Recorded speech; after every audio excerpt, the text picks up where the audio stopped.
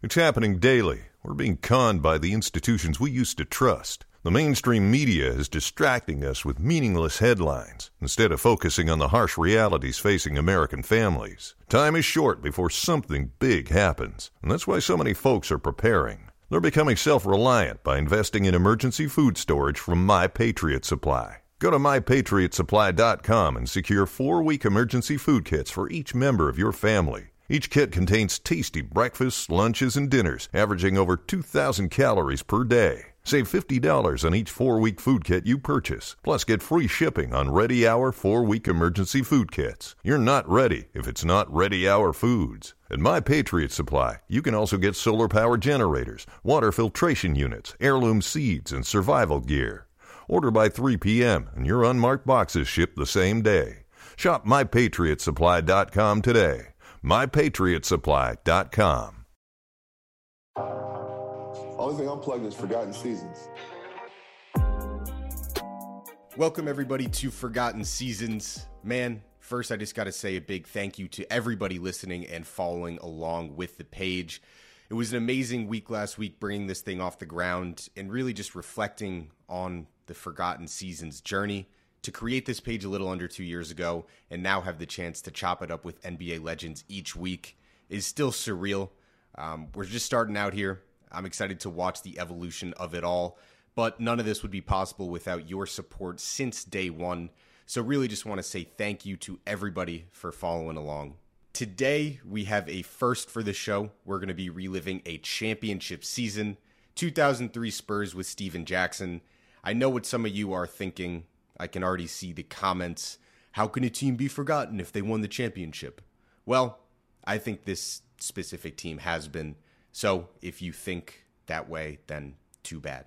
The Spurs were good for so long with Duncan, Parker, and Manu that I think the details of individual seasons have been forgotten. This season specifically, 02-03, we got a rookie Manu tearing up the league from the jump. We got final year of David Robinson and Steve Kerr playing big roles with the team. We have, of course, the greatness of Tim Duncan, the leadership of Greg Popovich, and we also have the importance of their starting swingman and today's guest, Stephen Jackson. In the years leading up to 03, Stack was struggling to even get a shot in the league. He got cut by several teams. He played overseas in Venezuela, the Dominican Republic, China, got spotty minutes in New Jersey. And then finally, he gets a chance with the Spurs. We've heard a lot about guys today like PJ Tucker and Pat Beverly. Their odysseys before they were in the league, but Stacks isn't much different. So I'm excited to relive this season through his eyes. Enough of me. Let's get into it with Stack. Remember to rate and subscribe to the podcast. Those ratings are super important, so we appreciate that. Check out the amazing catalog of shows Showtime Basketball has to offer. All the Smoke, KG Certified, What's Burnin'. Hope you enjoyed today's episode. Let's get into it. Forgotten Seasons with Stephen Jackson on the 2003 Spurs begins right now. Captain Jack, Stack, how you doing today, man? What's up, my man? Happy to be here. What's going on?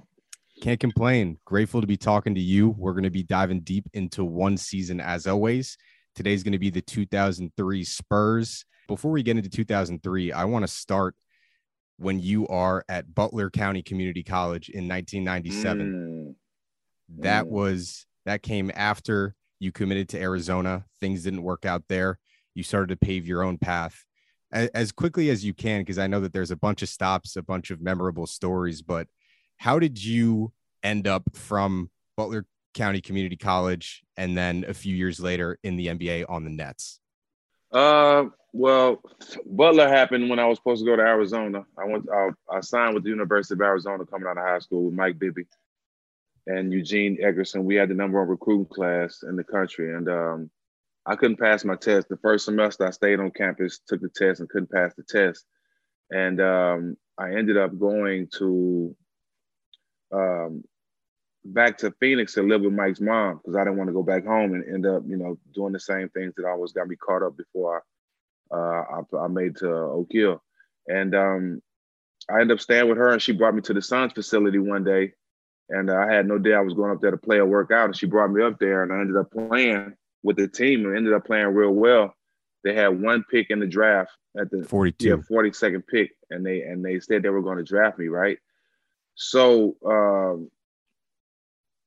well, excuse me, after Arizona, I went to Butler because I wanted to play. And by the time I get there, the season had already started. So I was only there for like 2-3 weeks because I couldn't play. So I stayed there, went to school, went to a couple games, and left because I couldn't play that season, and I didn't want to be in college anyway. So I ended up going overseas, man. I went to Venezuela, Dominican Republic, Cholet, France, Australia, Guangzhou, China. I went to a whole bunch of places, man, and you know, I seen a lot of stuff that kept me grateful of the things I have and the position I'm in, because a lot of those places they don't have much, and you get to see, you know, how grateful you are, and I think that was a blessing for me because even with breaking both of my feet doing that journey, you know, I got down, but I didn't get too down because the places I was at, it showed me how blessed I was, and it kept me motivated to get back home and to make a better life for my family. And playing some small cities, man, some weird places, but all that drove me back to 2000, 2001, where I get a shot in New Jersey. I wouldn't have got that shot without Stephon Marbury and Kenyon Martin. And Byron Scott totally counted me out before I got there, when I got there. And I was able to play well and make the team. And that started my journey in the NBA with New Jersey. Even though I made the rookie all-star team, after the rookie all-star game, I didn't play no more the rest of that season. He didn't play me no more. So, but that turned into the blessing. When I wasn't playing, it alerted all the coaches in the league. Like, okay, they don't want to play this young kid. He has a lot of talent. He's a winner everywhere he's been. I remember vividly talking about the Spurs. We were playing the Spurs, and Byron Scott wasn't playing me. I was at the end of the bench, and it was a halftime. Mike Brown was the assistant coach for the Spurs at the time. He walked over there. He's like, "What's going on, young fella?" I'm like, "How you doing, coach?" I really know he was, Coach Brown. "How you doing?" Da, da, da. He was like, "Keep your head. We come and get you." I'm like, "Huh?" Like, I didn't know a coach could say that, you know? "Keep your head. We come and get you," right? And towards the end of the season, I had seen him a couple more times, and Pop had told my agent that they wanted me to come play Summer League and prove myself again. Ended up playing Summer League with the Spurs, second in scoring, I think, behind Dirk Nowitzki. Have a great campaign, and end up signing with the Spurs. Now, when I get there, I had no idea what a professional organization looks like. I was going to ask you that. Like, what is the first sit down with Pop like, and what is the message in there? Because I know there's it's not just come and play. It's come and play, act like this, and play like this. Well, what is that exactly? Well, I remember vividly first, right after the last Summer League game, he told me, like, "Look, I want you on my team. You basically made the team, but you can't smoke weed. That's the word is around. You like to smoke cannabis." And I told him, "My Pop, you didn't want to hear nothing about it." Went right back to the room and smoked every day. Said, you know, I had to tell him that to get the job. I think anybody would have. But right. Pop, they do their homework. They know who you are before they bring you in the organization. And going there, you know, like I said, I played 1 year in the league. I learned how to be a professional there. You know, everybody there prepares for work, prepares for games, take care of their bodies all year round, do their homework for the teams we're playing. You know, the studying and all that, and the preparation was top notch there. And I learned how to be a man, and I learned how to be a professional. Basketball was always a game to me, but now it's a profession, right? And I learned that at San Antonio. I learned how to be a professional from all the veterans I had: Steve Smith, Steve Kerr, Kevin Willis, Danny Ferry, David Robinson. You know, I had Tim Duncan. I had a lot of really solid vets that that's been in this league, that been in the league a long time at that point. And all of them, matter of fact, Steve, Danny, Kevin Willis, and Steve Kerr all retired, I think, after that championship. I think they all retired after that, right? So they were all at the end of their career. Yeah. So the game and the wisdom I got from them, I couldn't have got from nowhere else or any other players that early in my season. And I think that helped me out a lot. I picture you sort of going there, like going to military school almost. Like, obviously Pop's an Army guy. David Robinson's the Admiral. Can you remember like the first practice, like when you go there, and just like how that goes down? Yeah. The good thing about it is you had all different personalities, a whole bunch of different personalities, but they all were people you can get great advice from. You know, I went to church with Dave. And his family. Steve Smith took me in like a son. fed me. I went to his house to eat, watch movies, spend time with his family. Malik Rose treated me like a brother. Tim Duncan treated me like a brother. I played paintball with him. I played cards with those guys. I hung out with those guys. So I got a little bit of everything. And I wasn't the only young player. You had me, you had Tony Parker, and you had Ginobili. Gino. Yeah. So it was a great mix of young guys and older veterans. And I think that's why we were able to win the championship. Yeah, so you guys win 60 games. You're the 1 seed in the West, a West that was loaded like no other. I want to do a quick roster breakdown. You mentioned a lot of the guys already, but yourself, Timmy, Tony Parker, Bruce Bowen, David Robinson. You've described Timmy as almost like a big brother to you. You tragically lost your brother early in your life, and you've said before that getting to San Antonio and meeting Timmy was like gaining another big brother. We know about Timmy's greatness. We know about his sort of humble being, but what's something that the everyday fan might not know about Tim Duncan, and how important he was to you at that stage in your life? Tim was an action junkie. He likes shooting guns. He likes playing paintball. He likes fast cars. He trained UFC, to UFC fight. Like he does a lot of those things that action junkies do. He's definitely an action junkie, and you couldn't see that side of him on the court because he's an even kill. He's always focused, always locked in. And if KG can't get you out your game, nobody can. And he's one of those guys that just stay locked in. And I think that's something he has that you can't teach. And he embraced me the first day. A perfect example of him embracing me. We were in Seattle. We was getting off to a great start, and I was playing great off the bench. And him and Pop called me, talking about meet us in Pop's room. 9 out of 10 times, when coach calling me to his room, he must have. I'm automatically thinking he smelled the weed coming in my room or something. You know what I mean? When I get there, him and Tim we've been playing well. We're going to start you tonight. But I wouldn't have been in that position if early practices, when I get to practice, Tim has embraced me. Come on my team. Come shoot with me. Come, Tim was bringing me along and everything he did, the drills, and when I got him a starting team, he made sure he looked for me, right? Double teams, one of the best passers on double teams, and he knew I was clutch. So anytime he get a double team or anytime he can give me a shot or get me involved, he always did it. And I always appreciate that because that's probably the best power forward to ever play the game. And he had ultimate confidence in me in the big games, in the crunch minutes. And, that's before you've proven yourself. Before I proved myself, exactly. So that says a lot. Coming from a guy like Tim Duncan. So next, Manu Ginobili, this is his rookie year. I've been breaking down the film from this team and just watching your playoff games. And as a rookie, the stuff that he was doing, sham gods in the playoffs, he was throwing, cross court bullet, no look passes. I just don't think that it can be emphasized enough how special that is to come in as a rookie, especially in Greg Popovich's system. And do that. We've heard stories about how Pop and Manu at the beginning really clash because Manu does not play like your prototypical Spurs player. He's careless at times, but it's what makes him great. After the finals in the press conference, you said that if you could pick one backcourt player to play with the rest of your life, it would be Manu Ginobili. Now, you played for over 10 years after that, but does that still hold true? After your career, looking back on it? No question. I think me and him didn't get the respect we deserved for what we did that year. If you look at the Western Conference Finals, I carried that team game 6. I was the lead scorer game 6, right? And Steve Kerr. Yeah, and the reason why Manu said something to me when we were sitting in the back when everybody was interviewing Steve Kerr and everybody else, he came to me, was like, bro, you deserve the MVP. Because you carried, you know what I'm saying? Because we was young guys and we really didn't get props. Perfect example. Steve Kerr came in the game and hit 4 threes and hadn't played all game. I was doing that all game.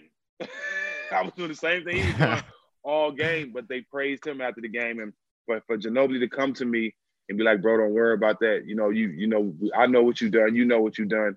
You know what I'm saying? That meant a lot to me. But our passion for the game, I think one thing Pop had to just really let go with Ginobili is he's an erratic player. So you got to take the good with the bad. And that's really with both of us because anything we do on the court, it comes to competing. You know, it comes out of trying to be the best we can be and playing hard. And if you making mistakes playing hard, Pop can forgive that all day. And that's one thing he liked about Gino. You know, Gino might have made a crazy pass. He might have did something crazy. But he's going to do that same pass and it's going to get us a bucket. He's going to make that same move, you know, at crunch time and get us a layup. So you got to take the good with the bad with Gino. And I think Pop understood that about both of us. He was a trendsetter too, though. Gino was a trendsetter. Like, he started the Euro stuff, all that stuff. He started all that stuff, man. And, like, I think Pop seen that in the World Games. You know, he was a guy that took chances, took risks, but he was a leader of that team. He was the best player on that team. So Pop didn't want to change his game when he came here. Pop just let him be him. Yeah, I mean, he did so much for the game, international basketball as well. You look at all the Argentinian players, Pazzo, Nocioni. I don't know if that happens without Ginobili. Right. Going into the regular season, you mentioned you were coming off the bench at first. First 24 games, you guys are 14-10, you know, not up to the standards of, you know, the San Antonio Spurs, a team that's supposed to compete and win the championship. And then, as you said, 24 games in, you shift into the starting lineup. After that, you guys go 45-12. What does the team get with you in the starting lineup that they weren't getting with the combination of Steve Smith, Danny Ferry, and those guys? Youth. You had two of the most dominant big men that ever played the game with Tim Duncan and David Robinson, and you needed to add a little youth to it. We had a young point guard, Tony Parker. He was good first 3 quarters, but we needed Speedy Claxton for 4 quarters. And I think as far as the youth and the playmaking that me and Ginobili both brought, that was something that was needed. You know, Bruce Bowen is not an offensive player at all. You know, Steve Smith was at the end of his career where he still could post up and get you buckets, but he wasn't as quick as he normally was. So with me playing so well off the bench, Pop knew I brought another dynamic to the team. I brought a little toughness. As Pop say, nasty. I brought a little nasty to the team, a little attitude to the team. And the Spurs wasn't known for that. So for me to bring that, me and Malik Rose to bring a little toughness to the team, I think that was vital at that point. Looking around the league, you're playing primarily 2 and 3 guard. That's a crazy era in the league for that position. You know, Kobe, Pierce, Ray Allen. For you at the beginning of your career, who were the guys that, you know, really, really introduced you to the league and gave you the welcome to the NBA moment? There's a lot. There's Allen, Mashburn, Sprewell. I would have to say Mashburn. I have to say Mashburn. Mashburn was somebody that he was bigger than me. I still had a teenage 21-year-old body at the time. And I kind of patterned my game after Paul Pierce and Mashburn. I kind of played like them, especially in the post. But Jamal Mashburn was just so smooth. He about 240 pounds. You couldn't move him. And he was just had a sweet shot, man. I'm surprised Jamal Mashburn not a Hall of Famer. He probably didn't play that long because he had a lot of injuries. Well, if you look at his career, like, he retired coming off of like a 22 per game season. He probably could have kept going, played that lower role on teams, but he said, nah. And, you know, people now you look at him and he probably made a good business decision because he's a crazy entrepreneur. Yeah. In fact, shout out to Mashburn. Yeah, he knew what he was doing. Right, yeah, no doubt. And then real quickly, just like I mentioned it earlier, but the West, I think you can make the argument that the 5 or 6 best teams in the league were in the West. You got San Antonio, the Lakers, you got Dallas, still had Nash, you know, Van Exel, you meet them later. Sacramento, Blazers, you know, KG, Stockton and Malone were still in the league. What was it like just like every single night in the West? You guys got, you know, Hall of Famers to match up against. I think the attitude was, you know, not only every night, you know, you got to battle, but I think for the most part, we knew if we can get out the West, we got a high chance of winning the championship. And I think every team in the West knew that. Our competition wasn't on the East. All our competition was right here in our conference. And if we can get out our conference, we definitely can beat any team on the East because, like you said, 7 of the top 10 teams in the league were all in the Western Conference. So we were real confident with the schedule we played every night. Like you said, playing against Hall of Famers every night, Kobe, Trace McGrady, all these guys. And even I think Brandon Roy was in the league at that time. That was like Pippen. When Brandon Roy got in the league, what year he got in the league? I want to say like 06. 06? Okay, so that was maybe Pippen was with the Blazers then? Yeah. Like so all the teams in the Western Conference were really the teams that people had winning the championship. You really didn't have no teams on the East that was front runners to win the championship. So we had, Pop always said, we take care of business in the Western Conference, we'll be all right coming into the season. And we went on a crazy run toward the end of the season. I think, did we win? Yeah. How many games? Did we win 62 games? 60, but yeah. That end of the season, you're right. I mean, you rip off like a 6-game win streak, an 11-game win streak, a 9-game win streak, all pretty much post All-Star. So you're clicking at the right time. Clicking right time and clicking into the playoffs, the first round, you guys get the Suns. That was a good team. They weren't deep at all, but up top, I mean, they had Marbury, Amari, they had Joe Johnson. Quickly before we get into that whole series, I know you mentioned Marbury was a huge reason of your introduction into the league. I think that's just a guy, all the skill level in the world. Unfortunately, he never found that like right home. And he gave you guys the business in that series and in the regular season. Game 1, of course, he hits that buzzer beater. Speak a little bit on just the greatness of Stephon Marbury and what a nightmare it was game planning and matching up against him. I mean, Steph is a Hall of Famer. He might not have a championship, but look at his numbers. Numbers are crazy. You know what I'm saying? I think he has a certain stat, averaging something 25 and 5 or something like that for careers, or like certain guys or something like that is a stat that he has with Oscar Robertson. And we'll check that. Yeah, and I think with Steph, man, he don't get the just due he deserves. Being from New York and playing in New York and dealing with all that, a lot of people couldn't handle that. He was the king of New York for a while. And even when he was in New Jersey, he ran New York when he was in New Jersey. I seen that with my own eyes. And the player he was, you should just go back to, and I think my rookie year said a lot about Stephon Marbury. If you look at that All-Star game with him and AI in 2001, when they playing the West was stacked. Nobody had the East winning the All-Star game. Shaq, down Kobe, 20, Garnett, Duncan. Down 20, they go small. East go small, and Steph and AI bring them back. Was one of the most exciting All-Star games ever. But that game showed who Stephon Marbury is. He is just as important to the culture as AI, and he's just as a staple of basketball to our culture like AI. You know what I mean? And people didn't give Steph the same respect because he was a little bit more outspoken.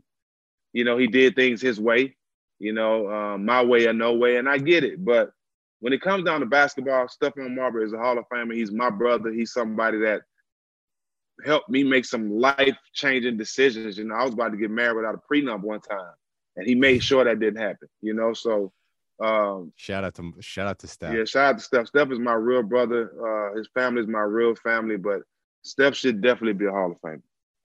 So as a prize for getting past the first round, you get the Lakers fresh off a three-peat. They still got Shaq and Kobe. I mean, what's the game plan? Like, what is Pop's messaging when you're going up in a series agaast two of the best players ever? It wasn't really no game plan. Compete because you can't really double Shaq. We had 4 or 5 guys to guard Shaq, and Kevin Willis was supposed to came in the game to only use the 6 fouls, and Kevin Willis played his butt off against Shaq in that series. I didn't have a good series because, one, I think Pop messed with my head with my minutes, and 2, I didn't get the ball too much because I think my main focus was they wanted me to just play defense on Kobe. And I don't know why, because it was like I wasn't even there. Kobe was working the shit out of me that series. And it was really nothing I can do that series. I had a bad series for a couple reasons, but for the most part, Gino played well. Our bench played tremendous. Malik played well. Bruce played well. Like I said, Kevin Willis came in and gave us great minutes. And I think Tony Parker had a great series that series finally.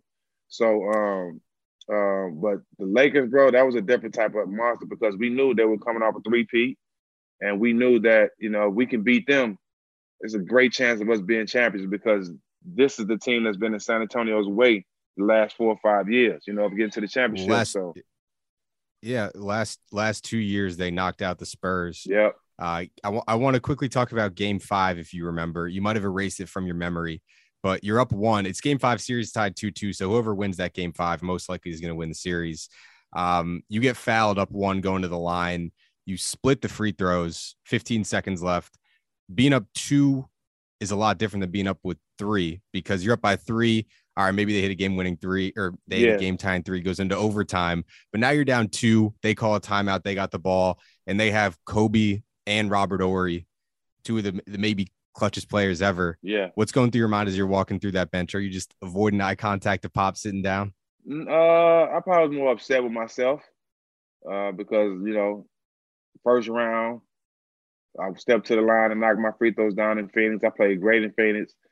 And to come that second round and I play well, especially that game, missing free throws, that was kind of a downer for me because I'm an 80% career free throw shooter. Mm-hmm. So I was upset with letting my team down, but I didn't wallow in it. That's one thing about Steve and Tim. I make a mistake, let's go to the next play. Don't worry about that. And they was big on that. So I was down, but I knew I had to continue to play the game. Mm. So you guys take care of business in 6 there. You got Dallas next. Probably other than Lake, probably the and you guys, the best team in the league. I mean, they had Nash, they had Dirk, Van Exel, loaded squad. Real quick, I want to shift to Pop. I heard you talk about just the level of preparation that. Can you just quickly describe like the difference between Pop's preparation and maybe some of the other coaches that you played for in your career? What sets him apart there just on like a preparation level? I think what's different with them is their scout sheets. I've been on a lot of teams where they kind of go over the other team's best players and kind of get a little bit of what they like to do. Every game, you get full-on pamphlets of every player, what they do, the percentages they go left or right, and that helped us prepare for the team we were playing. I don't think any team was as focused on that being a big part of preparation like the Spurs do. They're gonna give you all the keys to prepare and be ready to play. Are you gonna take them? Are you gonna do your study? Are you gonna read? And it forces you to be a professional. It forces you to take your craft and your game serious. But to have that, it's like a cheat sheet. They do a great job of giving you a cheat sheet on how to guard your person. Now you can't just read that and go out there and stop a guy. You actually got to go physically do it. But knowing which way a guy likes to drive, knowing what his tendencies and stuff like that, the Spurs are the best at preparing you to knowing your opponent's tendencies and being ready for anything they can bring to you. And then what's it like after that, once you experience it and then you're at another stop in your career and you don't have that? You compare everything to San Antonio. You compare everything to it, but they don't do this in San Antonio. But this is what they do in San Antonio. Like, and I played, I played for Mike Brown outside of San Antonio in Indiana. And a lot of his defensive stuff that he taught in San Antonio, he taught on the other teams he's coached. So it's solid, man. And with Pop, I think that if you are not buying in, if you're not paying attention to detail, if you're not studying and preparing to guard your person, he's going to know. And it's going to affect your play for sure. So Dallas series real quick, Dirk gets injured in game 3, which is good for you guys. But I mean, it would have been cool to see that with both teams at full strength. Finals, like you said earlier, I think if you can get back past all teams, then the finals will be easier. But that series is closer than people realize. Was there something extra you against New Jersey, that team that sort of just like let you go, didn't appreciate you? I definitely had that chip on my shoulder. Byron released me. Now look at it. I'm on the starting, but I'm gonna start on the best team in the league. So definitely in my mind, I'm thinking, get back.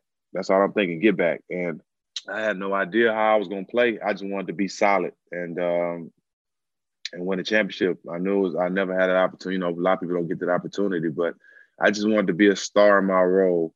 And I knew I was gonna get an opportunity to make a big shot. Steve Kerr kept telling me, stay in the game, because a lot of times my offense gets my defense going, and Pop wanted it to be the other way around.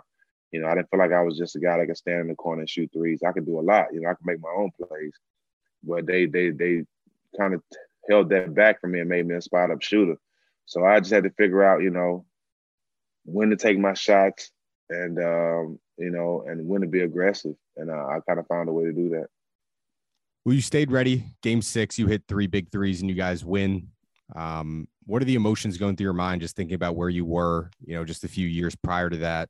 Yeah, it was an unreal feeling. I had my mom, my aunts, up there screaming, and the whole journey I've been through, just to say I'm an NBA champion. I'm a champion on every level I played on. And, that says a lot. A lot of people never won a championship on any level. I won a championship on every level: high school, overseas, NBA, Big Three.